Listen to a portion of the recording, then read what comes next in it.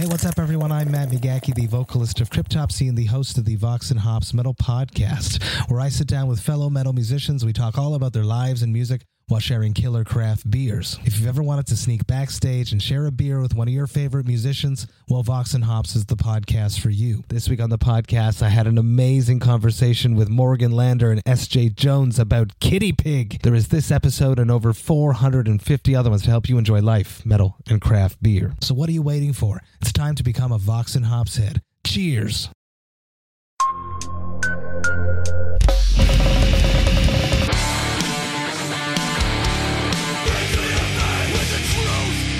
Welcome to the Punk Rock and Beer Podcast. What's up, everybody? I'm Finn McKenty. This is the Punk Rock NBA Podcast. Today's bonus episode is a webinar that I did a couple years ago with my friend Matt Halpern, who you may know as the drummer of Periphery. At the time, we were selling a course on how to market yourself as a creative professional, which is no longer for sale. So if you hear us talk about that in this episode, then unfortunately you can't buy it. But I guess if you really want it, DM me and we can figure something out. But in any case, this webinar is about something that I think pretty much all creatives struggle with, which is how to charge what you are worth. I mean, nobody likes asking for money. We all kind of, I think, have walked away from some sort of a negotiation where someone said, well, how much are you going to charge? And you threw out a number and then they said yes, and immediately you were like, ah, fuck, I should have asked for more. So in this episode, in this webinar, we're going to give you some detailed information on exactly how to get paid what you are worth and how to get over that fear of asking for money, something that I think we have all dealt with. Before we get into that, I wanted to mention a couple ways you can support the show if you would like to. Number one, share it on social media. That really does a lot to help. The platforms like Spotify and Apple really don't do a lot, so that does help us quite a bit. Also, if you really, really like the show, you can support us on Patreon.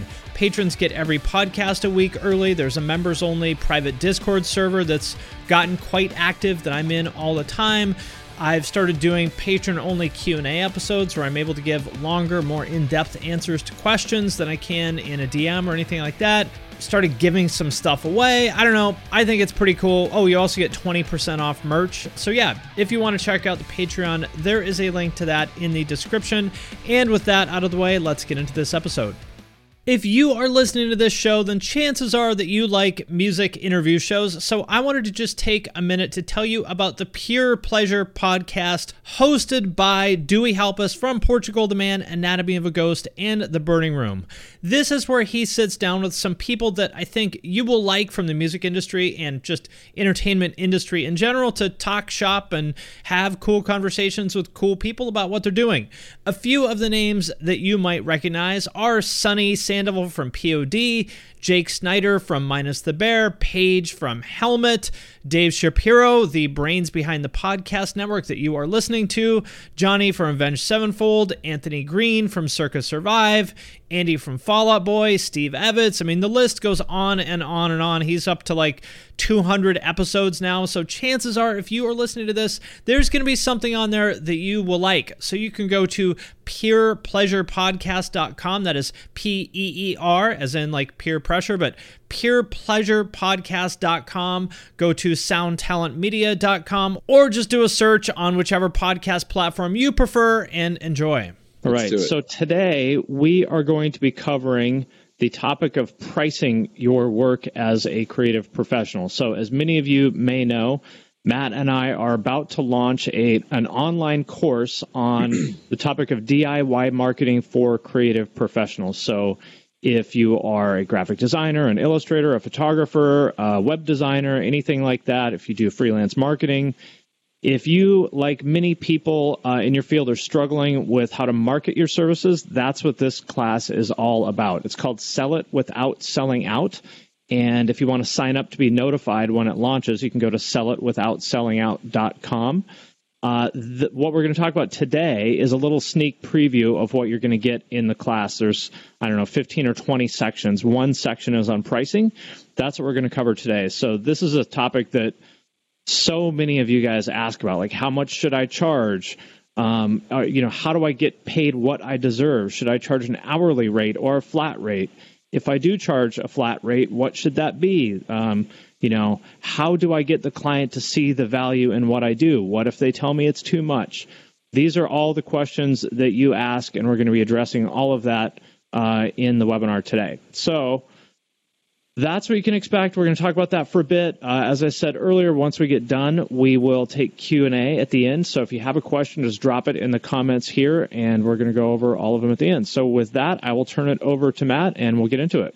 Cool. Thanks, Finn. So as you mentioned, this is one of the most popular topics and popular questions that we both get asked about is how do we price ourselves for the specific service that we're offering?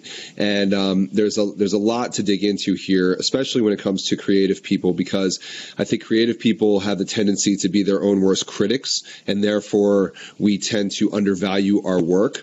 So our goal here today is to just give you a few pointers that will help you kind of not to do that and to actually price yourself for what you are hopefully in fact worth. So there are so many different variables to pricing your service, and we're going to go over the specific scenarios, but overall you really have to understand that when it comes to offering a service and figuring out your pricing, so much of it comes down to your ability to read the client and the customer's sort of kind of like how they are and what they have to offer. So emotional intelligence and being able to understand what another human or another company is willing to or capable of paying is really, really important. And this kind of emotional intelligence may come really easy to some of you, but for most of us, it's kind of hard to tap into this, especially when we want to do a good job and especially when money is on the line.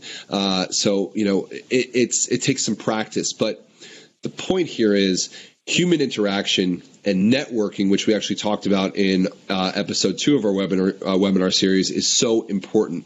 The more interaction that you can have with other people, the more you can practice different forms of negotiating, the better that you'll become at being able to read people's moods, the better you'll become at being more pointed with your questions.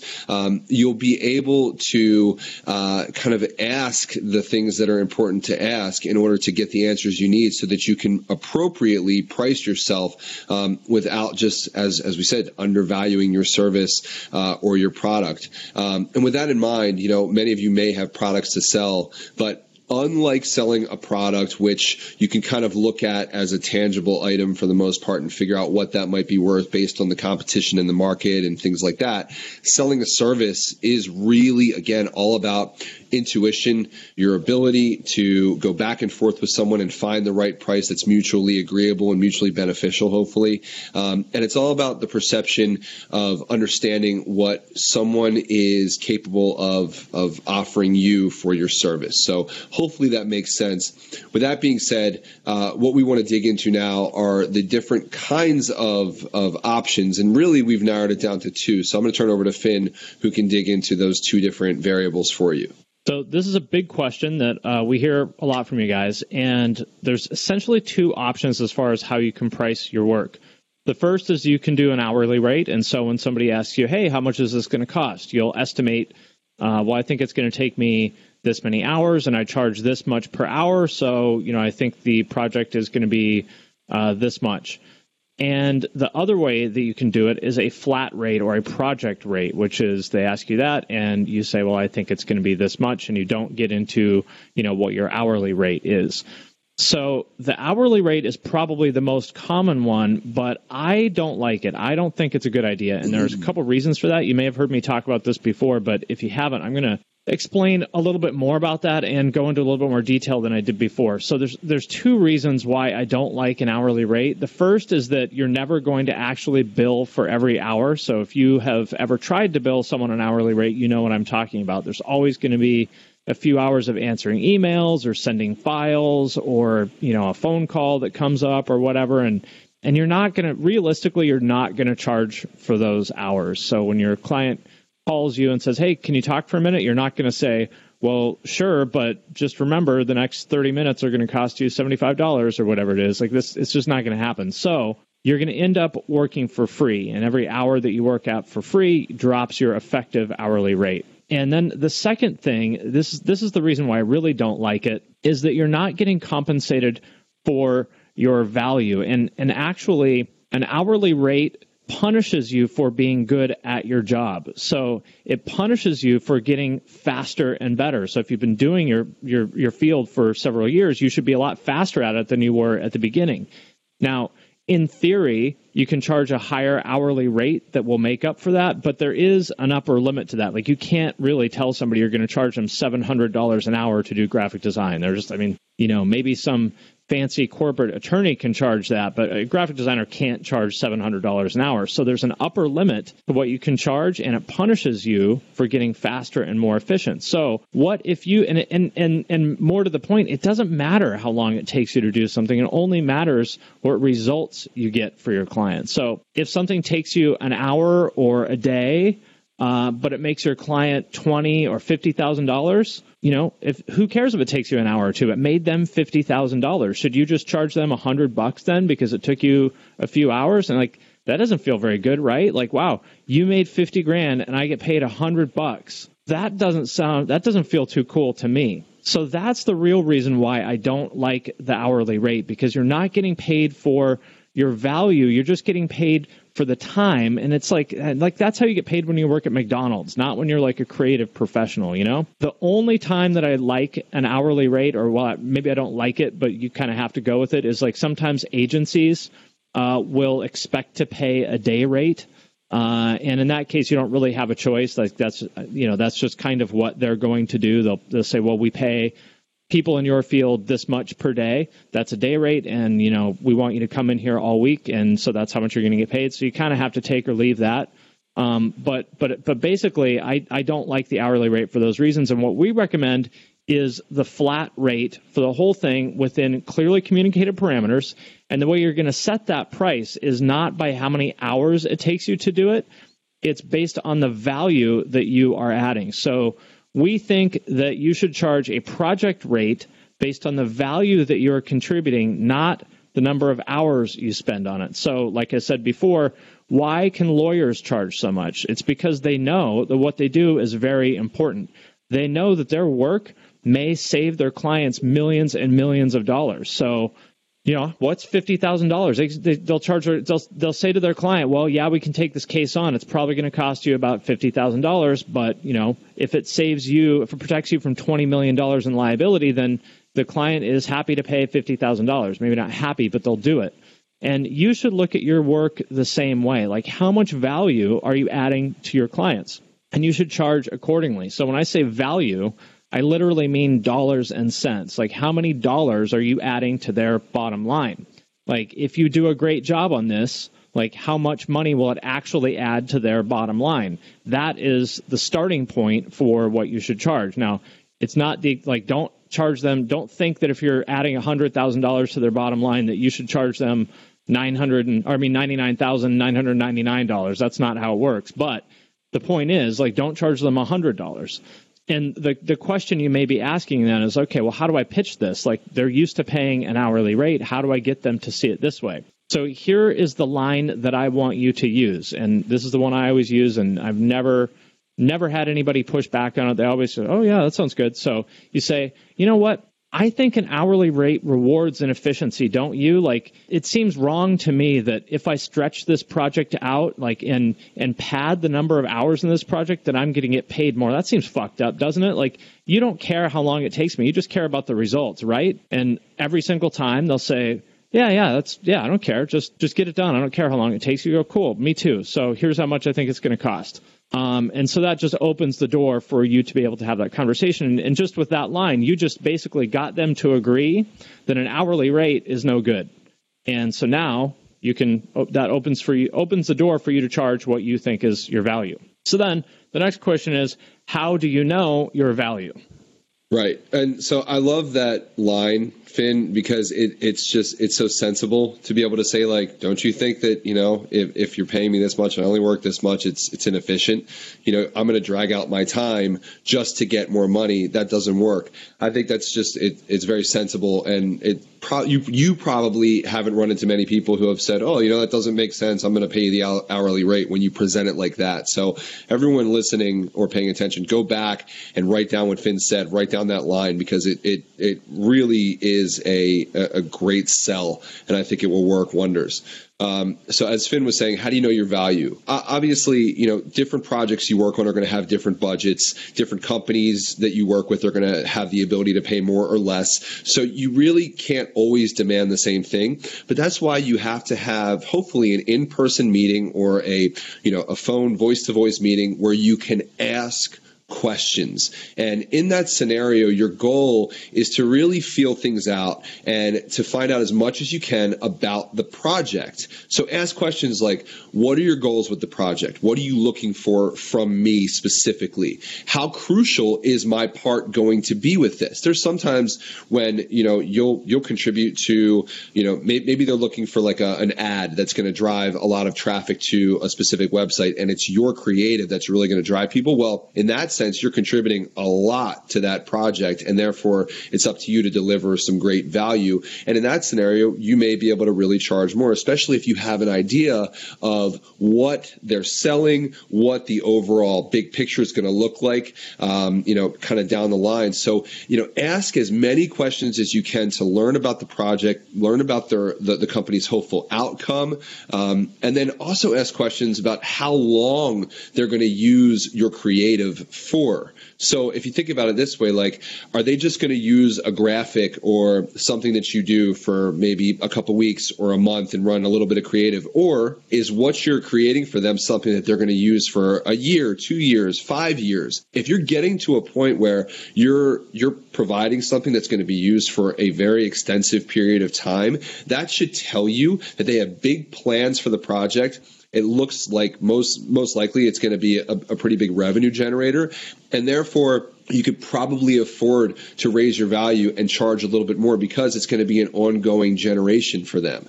And you really should even not be afraid to ask the question, like, if I do a really good job, how much will this generate for you? And how long will my service be used after my work is done? Don't be afraid to ask these questions. Not only will the people you're talking to appreciate the fact that you're digging in this much because it shows you're professional, but it's going to, again, paint as much of a picture for you as possible so that you can do some number crunching and figure out what really makes sense. Conversely, although you may get excited about a project because it seems like there's a big budget behind it, or you find out that it's going to make a lot of money, that doesn't mean that you deserve to charge an exorbitant amount. As Finn was saying, if you're going to make the company $100,000, that doesn't mean that you should be charging $99,999 for that, because there's other things that go into it. You have to understand the other parts of the budget, the other expenses, and you also want to think ahead to potential future work. And I think in these scenarios, sort of harnessing a candor and a tactful sense of professionalism is important here, because you have to think of each project not only as a one-off, but how is this going to affect the outcome of this one project? And then how can it help me going forward, whether I can use this project as an example to get more work with other people, or how can I use this as sort of a foundation to build and continue to work with the client or the company that you're working with. So it's really important to feel out whether it's big or small, but don't get greedy no matter what. Always try to figure out the mutually beneficial meeting point for the price you're charging versus the value you're providing. Because if you provide something that's awesome, the company or the client is going to have no problem paying you for what you've provided, especially if it delivers. But if you push yourself up and kind of bullshit the process, or if you get greedy and then you really don't deliver, there's a very, very small margin, very, very small area in which, you're going to succeed there, and they're likely going to see through it, and you don't want to be on that side of things.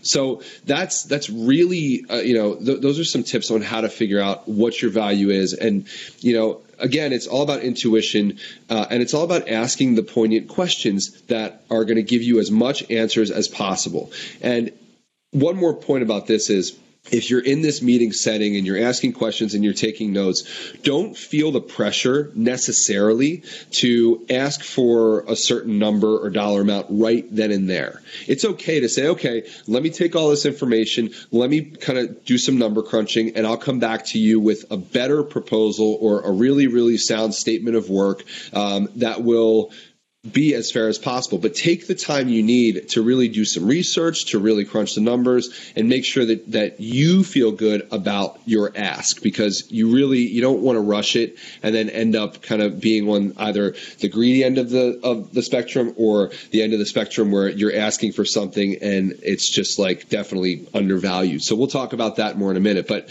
as an example of a project that generated a ton of income and also warranted the designer an opportunity to charge a lot. Finn, in a video that he put out, mentioned the Justin Bieber Purpose Tour merchandise. So Finn, do you want to talk about that a little bit and how that might be a good example to explain like the perfect balance of value versus what someone can charge? Yeah, and actually I just thought of something else I wanted to add, which is lots of times when you're getting into that discussion of like, who's going to throw out the first number, it's like this game of chicken as you go, well, what's your budget? And they go, why don't you tell us a number? And, it's like this who's going to go first kind of thing.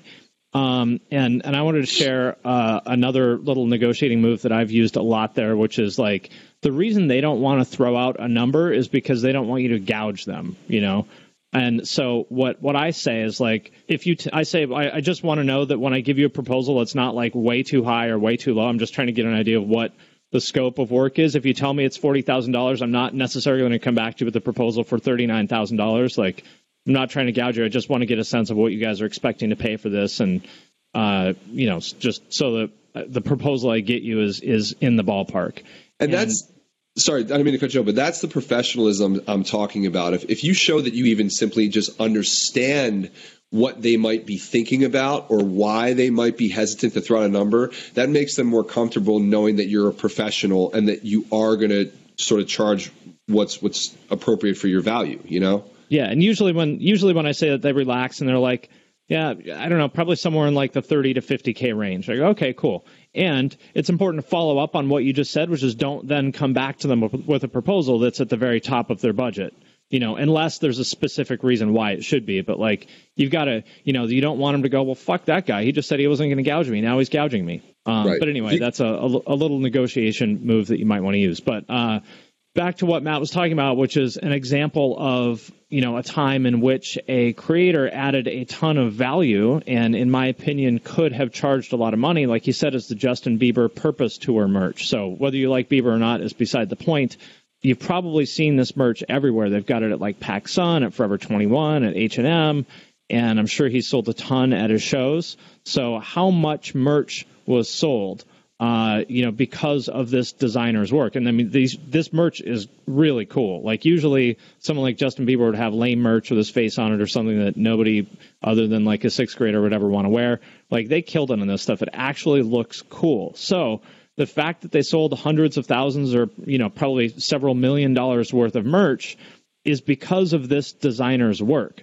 So this designer could very credibly say that he or she created millions of dollars of value for Justin Bieber or his merch company, whoever does this. So again, that doesn't mean that he or she should demand millions of dollars for the work. But, even though, the logo is pretty simple, it probably took him or her a couple days to do it. Don't charge them $500 for that. Charge them $30,000 or $50,000 for it. And, if you've proven that your work is going to move the needle, they'll pay it. Yeah, absolutely. It's always a gamble, but if you know your value and you feel comfortable with that, then it's okay to ask for the right price. That being said, I think, as I mentioned before, a lot of times creatives are our own worst critics, and we get scared to ask for a certain number that to us seems just out of the ballpark.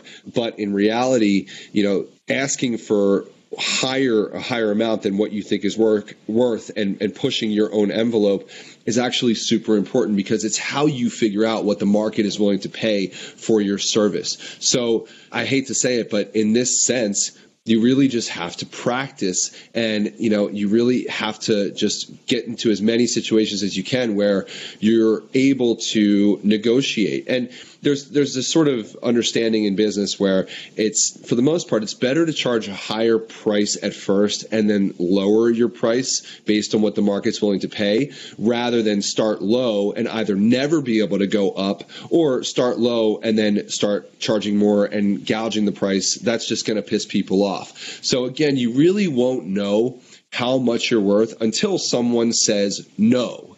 And you don't want to be in a situation where you throw out a number that you feel safe and comfortable with, and then your client is just like, yep, I'll take it right away. That's actually, that should show you right there that you're undervaluing yourself and that you're worth a little bit more, if not a lot more than that. So although it may seem uncomfortable to be in a situation where someone tells you no, it's actually a good thing to get to that point, because that will help you feel more confident about asking for that big number. So if I go to Finn and say, hey, Finn, for this service, I'm going to charge you $10,000. And he says, you know what? That's too high.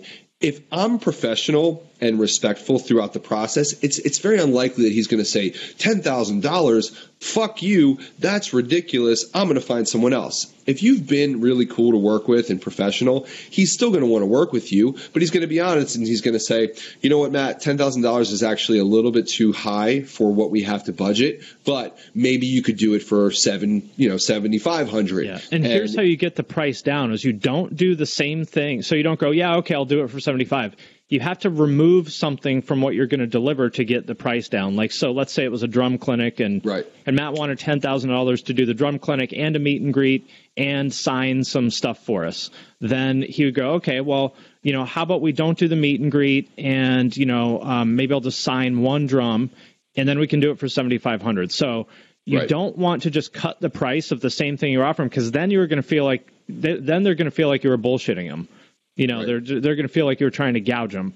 So you never just lower the price of the same offer. You've always got to remove things from the offer. And that's going to make you feel shitty too if you're giving them the same, number of options or the same things that you were offering before for a lesser price. That's going to make you feel like you were taken advantage of. So, Finn is absolutely correct.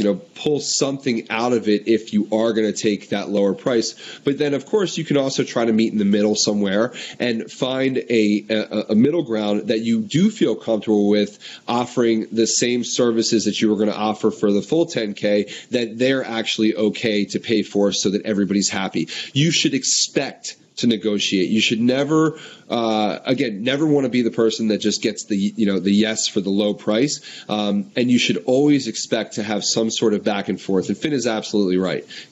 Pull something out if you're going lower than you're willing to offer for the full spectrum, so that they understand that, as Finn said, you're not bullshitting, but also that you believe and that you are worth what you're asking for. It's a very confident thing to do. And although it seems scary, again, the best way to do this is to simply just practice this. Practice as much as you can. So a good rule of thumb maybe to follow is, if you're going to try to offer your service for a specific client and you feel like, you're worth X amount of dollars, maybe up it, some sort of percentage that you feel slightly uncomfortable with. I think you can probably be reasonable and rational with yourself of knowing what's absolutely too high and inappropriate. But if you're a little uncomfortable asking for a certain number above what you feel really comfortable with, that's probably a good place to start. So there's no specific number or percentage, but it really, you really should push yourself outside of your comfort zone and be ready to get the no answer, because that means, you're getting closer and closer to finding that value that is going to be the appropriate one. So hopefully that makes sense for you guys. Protect your dream home with American Family Insurance, and you can weather any storm. You'll also save up to 25% by bundling home, auto, and life. American Family Insurance. Get a quote. Find an agent at amfam.com. Products not available in every state. Discounts may not apply to all coverages on an auto or home policy. Discounts do not apply to life insurance policies. Visit amfam.com to learn how discounts may apply to you. American Family Mutual Insurance Company, SI, and its operating companies, American Family Life Insurance Company, 6000 American Parkway, Madison, Wisconsin. Well, hey friends, my name is Zach Lupitin. You may know me from the band Dust Bowl Revival, but I also host a music discovery podcast called The Show on the Road. For the last 5 seasons, I've been able to dive deep and have intimate chats with folks like the Lumineers, Ani DeFranco, Wolfpack, Keb Mo, Lake Street Dive, Bela Fleck, and more. So guess what? After 150 conversations with some of my favorite songwriters from around the world, we are bringing brand new episodes to the Osiris Network. New interviews and intimate acoustic performances will be coming at you this summer. And which episodes are coming next, you ask? I am Zach Goody, the lead singer for the band Smash Mouth. Our band is called Milky Chance. We are based in Berlin. My name is David Shaw. I sing and write songs with my band, The Revivalists. Trust me, these conversations go some wild places. So subscribe to The Show on the Road on Osiris, and we'll see you soon. But first, I want to thank DistroKid for sponsoring this episode of the podcast. If you're not familiar, DistroKid is a digital music distribution service that musicians use to put their music into online stores and streaming services. So in plain language, if you have ever wondered how to get your music on iTunes, Spotify, Apple Music, YouTube Music, Amazon, Deezer, Tidal, and many, many more, there's like dozens and dozens of different streaming services.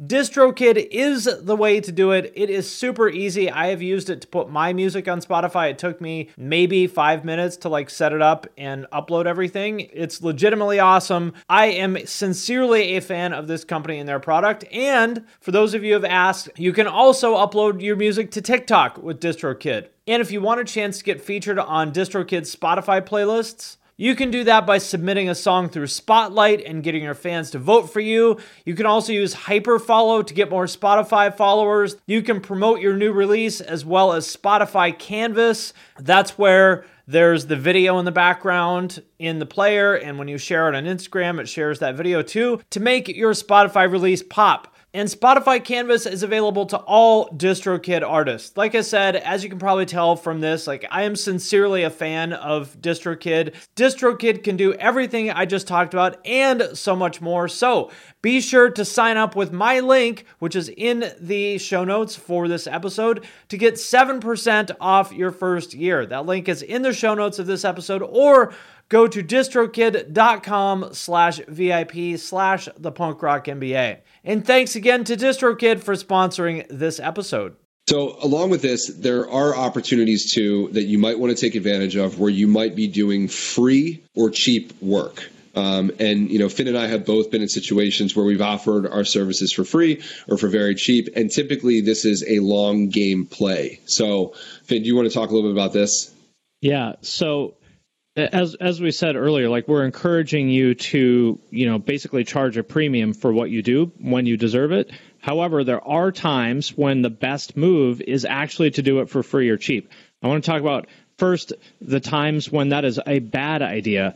First is if you feel like the person could pay you, but they just don't want to, if they're just cheap, you probably don't want to do it because they don't respect you, and therefore it's probably not going to lead to something in the long term.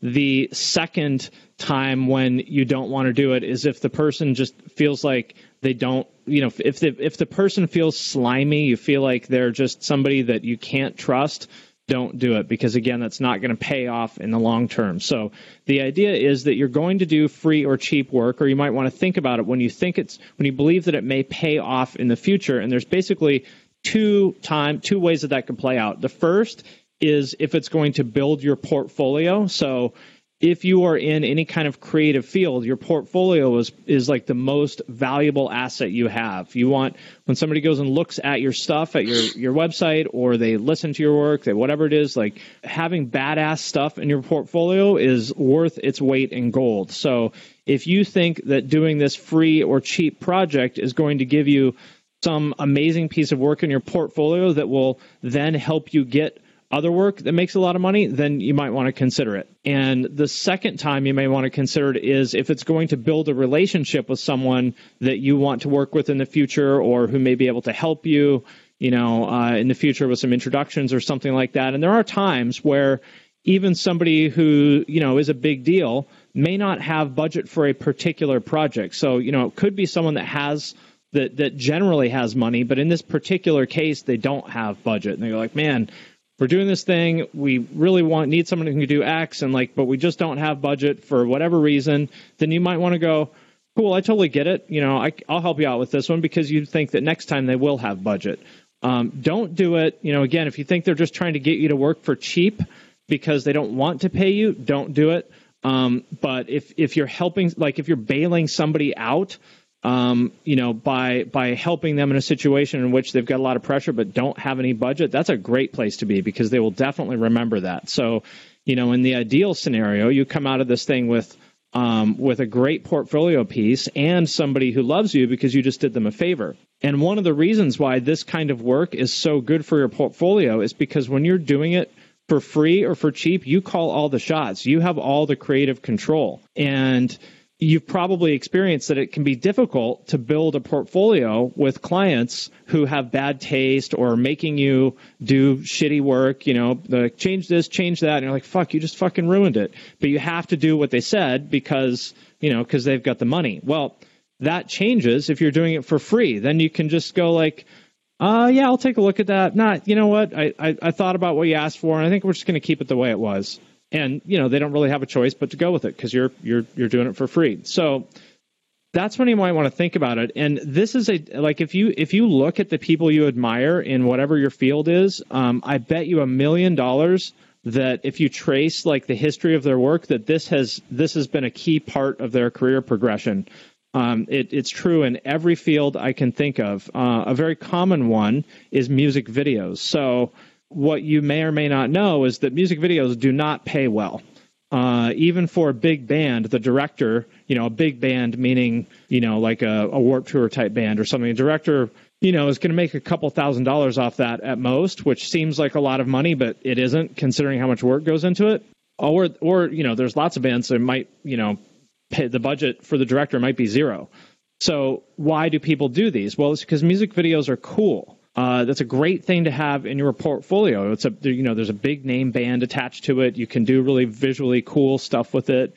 And if you've got a bunch of music videos in your portfolio, then that opens the door to doing Nike commercials or something like that. So you build your name doing these music videos where you didn't get paid a lot of money, but then Nike comes to you and they go, man, I love what you did in that video for such and such. Here's $150,000 to, apply that same style to this athlete that we're working with. So that's how this dynamic plays out. And you'll see this again and again and again in every creative field you can think of. So those are the times where you may want to do free or cheap work. For sure. And one thing, too, that I think is worth mentioning, which, Finn, both you and I have been in these scenarios, and we know it can get a little messy if you're not careful. You can also do work for a payment on the back end of things by, kind of getting involved, getting some skin in the game for a percentage of sales or a percentage of revenue generated later on. Now, as I mentioned, this can get messy if you're not very careful and detailed. But if you're working with another party that is okay with putting things on paper and, you feel has a really good method of organizing that sort of payment or fee structure, then it might be a good idea to look for an opportunity like that if the person doesn't have a budget up front, but they're going to have more of a budget later, or they'll have some cash to play with down the line, and they're also willing to work with you going forward. So, there's a lot of things that go into that, but if it's the right people, if they're very organized, and if there is a really good opportunity for either, payment for the work on the specific project or future work, it's worth considering that. Just make sure, again, that you ask the appropriate questions and that you feel really good about the agreement between you guys, and make sure that's in writing too. Don't just have a handshake. Really put the points in writing so it's referenceable later. I want to talk about that a little bit about getting things in writing. So there's a little bit of nuance there that I think a lot of people don't consider. The first thing is, yes, you should definitely get things in writing, but here's why.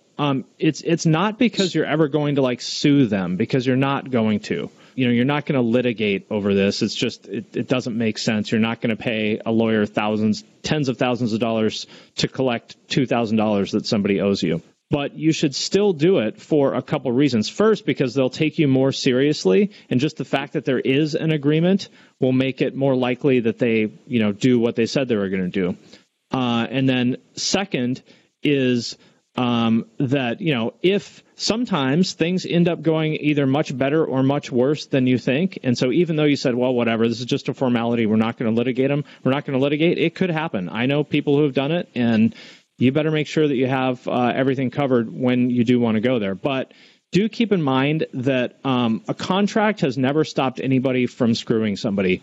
I think we can both think of a few people who just flagrantly violate contracts all the time, and they know, they're basically calling your bluff. They're going to go, yeah, I know I signed that contract, but fuck you. I don't care if you really, we'll see you in court if you don't like it. And everyone's like, well, we're not going to sue, so whatever. So don't think that just because you have an agreement that's going to prevent somebody from being shady. It won't, but it will at least deter them, hopefully. And if you find somebody that does just flagrantly disrespect agreements like that, you probably shouldn't work with them. But people have an agreement, or people have an idea that if there's a contract that somehow you're like, magically, you have this magical force field against people being shady. And unfortunately, it doesn't work that way. Couldn't agree more. Yeah, you just kind of have to take that risk, but do it as carefully as you possibly can, and getting it in writing is a good way to do that. So, Finn, unless there's anything else, I think we're on to our closing thoughts, which... This is a good time to, if you have a question, this would be a good time to note it in the comments, because we're going to get to those very soon. Yep. Exactly. So as we've sort of rounded out here, there's really no right or wrong way to do pricing. But whatever you do it intentionally. Make sure that you go in confident, make sure that you understand your worth and your value, know what kind of service you're offering very clearly, and practice. Don't be afraid to ask for what you believe you're worth. And again, put yourself in a place where you're a little bit uncomfortable, especially at first, as you are getting better at asking for your value. Put yourself in a little bit of a place where it is uncomfortable. As Finn suggested, the flat rate based on the value that you're adding is much better than an hourly rate if you can have the option. And again, Finn, do you want to reiterate your line for people that they can use to really sell that? Because I think that's a great point to drive home. Yeah. So if you were wondering, well, how do I convince my clients who are expecting to pay an hourly rate? How do I convince them that we should be, billing this as a project rate? Here's the line you're going to use. You say, hey, don't you think that I believe that an hourly rate rewards inefficiency? Don't you? Like, it seems fucked up to me that I will get paid more by dragging this out and spending more time on it than it has to, because you don't care how long it takes me to do this, right? You only care about the results, correct? And they'll say, yeah, totally. And you go, okay, cool, me too. And now they just open the door for you to charge a flat rate. There you go. Yep. So with that in mind, don't undervalue yourself. As I've said a couple times throughout this webinar, us creatives, people that are artists, people that are really passionate about what they do, oftentimes are very much so our own worst critics. So really push yourself to be confident and, again, deliberate and intentional in what you're asking for. And that'll get easier as you do more work and you get the praise and the feedback that, hopefully your work is good. But again, in the very beginning, practice and push yourself to be confident. That being said, don't get to a point where, your work is getting received really well and everything is going great, and then you get up your own ass. Like, you don't want to be cocky about this. You don't want to be greedy. You don't want to price gouge, because honestly, that is the kiss of death in this situation. It's a small business. It's a small world in this creative space, and people will talk. And if you're one of those people that is boasting about your work or is, again, price gouging, that's really going to be bad for you. So always maintain this balance of value versus fairness and offering a great service, but also being someone that people want to work with. And that really just comes down to common sense and being perceptive of others and respectful of others' budgets as well. So you guys can practice that and use your intuition there, hopefully, to figure that out. And then again, this is something that I see all the time, but just remember, it is much harder to raise your prices on an existing client or raise your prices for a service after you've already stated a lower price. So our advice is to start higher and then negotiate down than to start lower and negotiate up.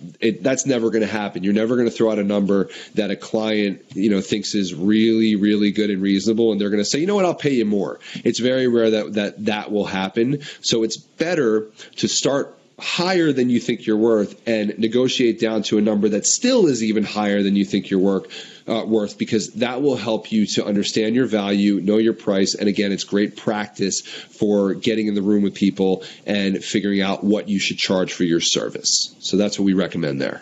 Cool. Well, before we get into the first question, I wanted to add another little negotiating thing, which I just remembered that I've done many times is, so as Matt said, if you want to, come in high with the intent of negotiating down, like I said before, what you want to do when you're negotiating down is to remove things from the proposal rather than just drop the price. So a good way to do this is the first proposal that you send them, have that be like the super ultra Cadillac tricked out special edition version of the project with every single possible thing you could think of in there, with the idea that there's going to be some things in there that you intend to cut out when they say, wow, sounds cool, but it's a little bit more than we're expecting to pay. What can we cut out to get the price down? Then you've put things in there with the intent of letting those things die on the vine. So you already knew that when you put those in there, well, we're going to cut out this, this, and this, and that's going to cut the cost by 20% or whatever. So that's just a little technique that you can use to kind of come in high with the intent of negotiating down. Yeah, that's great advice. That's really great advice. Okay, so questions here. First one is from my boy, Geo Hewitt. Thank you for watching. So his question is, hey guys, if you're offering free work for someone you really want to work with, how would you suggest approaching them without coming off as wanting something from them? Should I flat out ask if they need X service? So I think I know where Geo is headed with this. So let's say that you really want to work with, let's say that you make videos and you really want to work with some music video director, and the way that you would, and you want to get your foot in the door. And so the way that you're going to do that is say, hey, I'll work for you for free just so that I can learn from you and get some of this work under my belt. That's a great idea. You should absolutely do that. What you should not do, I see a lot of people do this, is say, I'll do anything. Don't say that, because when you say I'll do anything, that's actually putting work on their plate, which is to figure out, you're asking them to find a place for you, and they're just going to be like, yeah, thanks, but, I'm good. Because they're not going to, go read your resume or look at your website and figure out, oh, you know what, Geo would be really good at this, or maybe we could use, they're not going to do that. So you should offer a specific thing that you will do for free for them, and they might have you do something else. That's fine, but just come at them with a very specific offer so they don't have to think about it. All they need to do is say yes. So, if you're a video editor, you might go, hey, I saw you, talking on Twitter the other day that you, had to spend all weekend logging footage. I'll do that for you for free just because I love your work. I would love to get my foot in the door. So next time you have a bunch of footage that needs to be ingested, give me a call. I'll do it for free. That's a very specific thing, and they'll just be like, oh, really? Well, shit, cool, yeah, come on by. Or they might say, actually, I'm good there, but you could do this or this. But the point is that you have made it easy for them by saying a specific thing rather than just, I'll do anything. Matt, I'm sure you've had lots of people approach you about doing stuff for free. What are kind of the do's and don'ts that you've seen there? Well, honestly, first off, I think you're right. You have to be very specific with what you're offering. And that's why I was stating before, it's important to know your service and know the value you provide.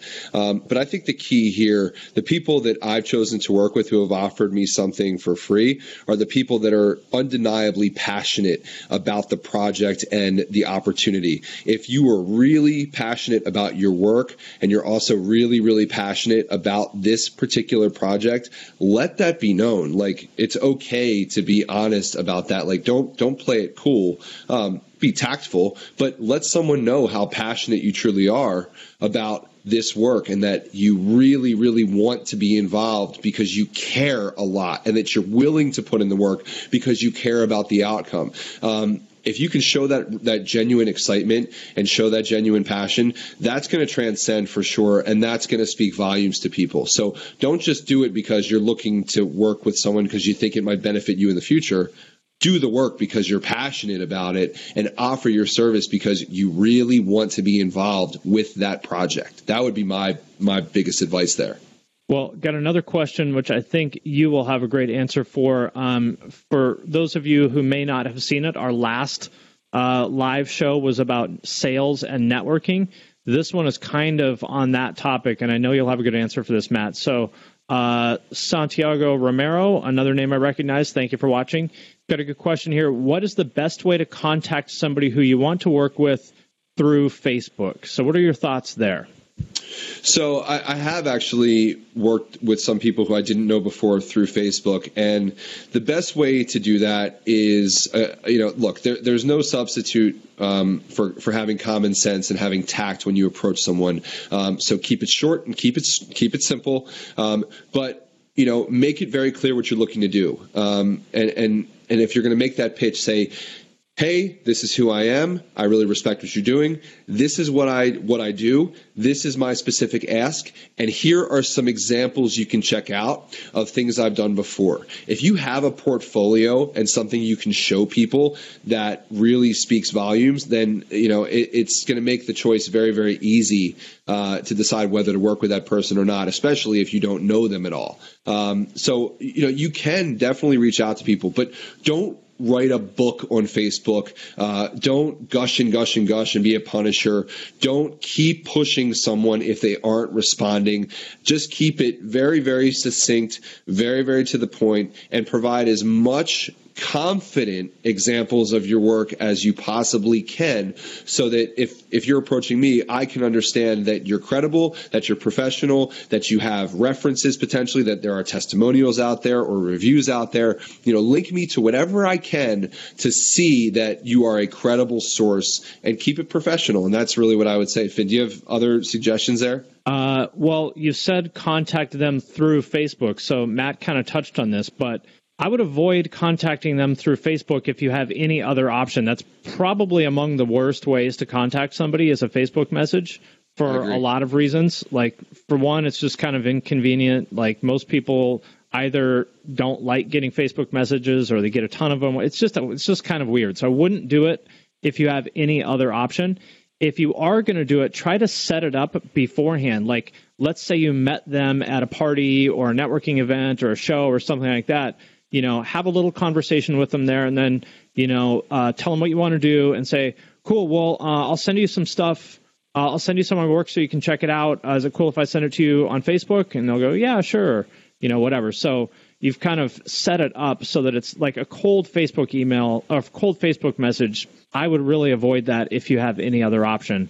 So that's my only thought there. Yeah, the only other point to make there too, and Finn, I definitely agree with you. I mean, it's not the perfect medium by any means to reach someone else.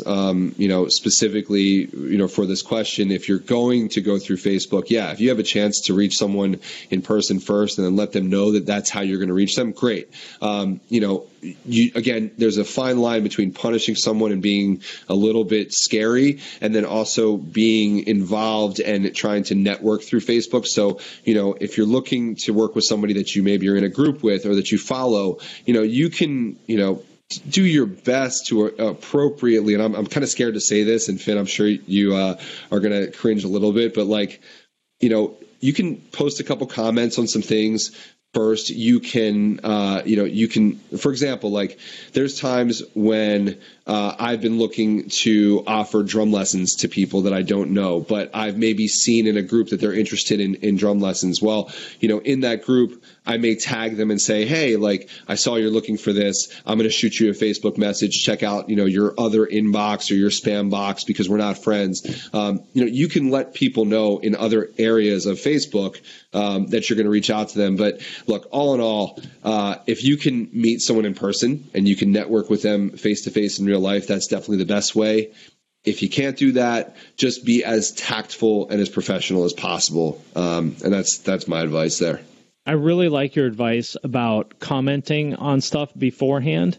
So, somebody like Matt who gets a lot of comments, you might think that he doesn't see them, but he does. I mean, you're probably not going to read every single one of them all the time, but everybody reads their comments and they see them. So if they consistently see that you've been commenting on their stuff for weeks or months, they'll remember your name.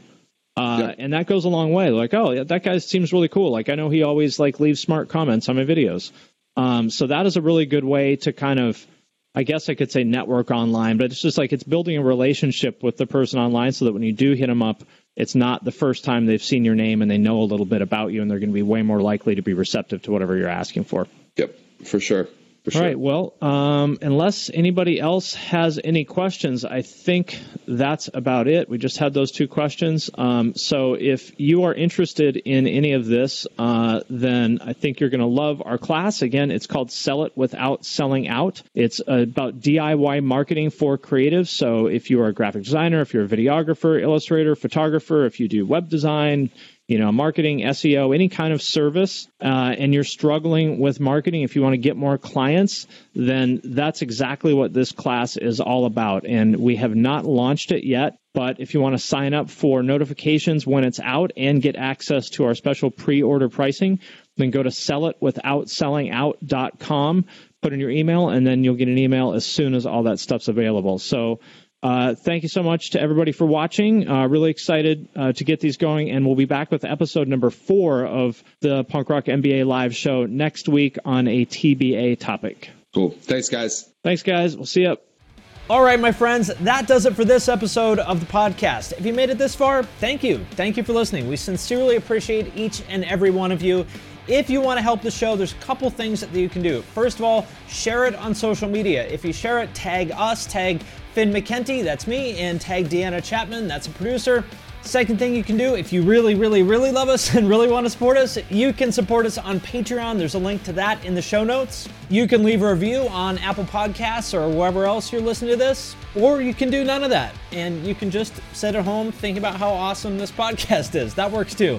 Again, thank you very much to each and every one of you for listening. We sincerely appreciate it, and we'll see you next time.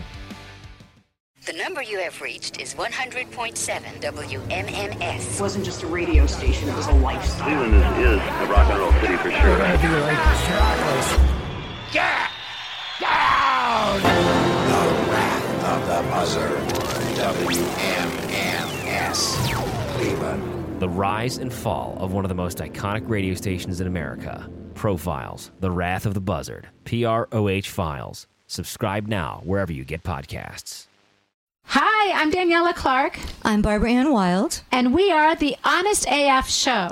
Our podcast is real, honest conversation with our celebrity friends and pros. Covering our anything but average rock and roll lifestyles. All while tackling the hell that is aging and the battle of beauty. Oh yeah, nothing is off the table. The Honest AF Show is available wherever you get your podcasts.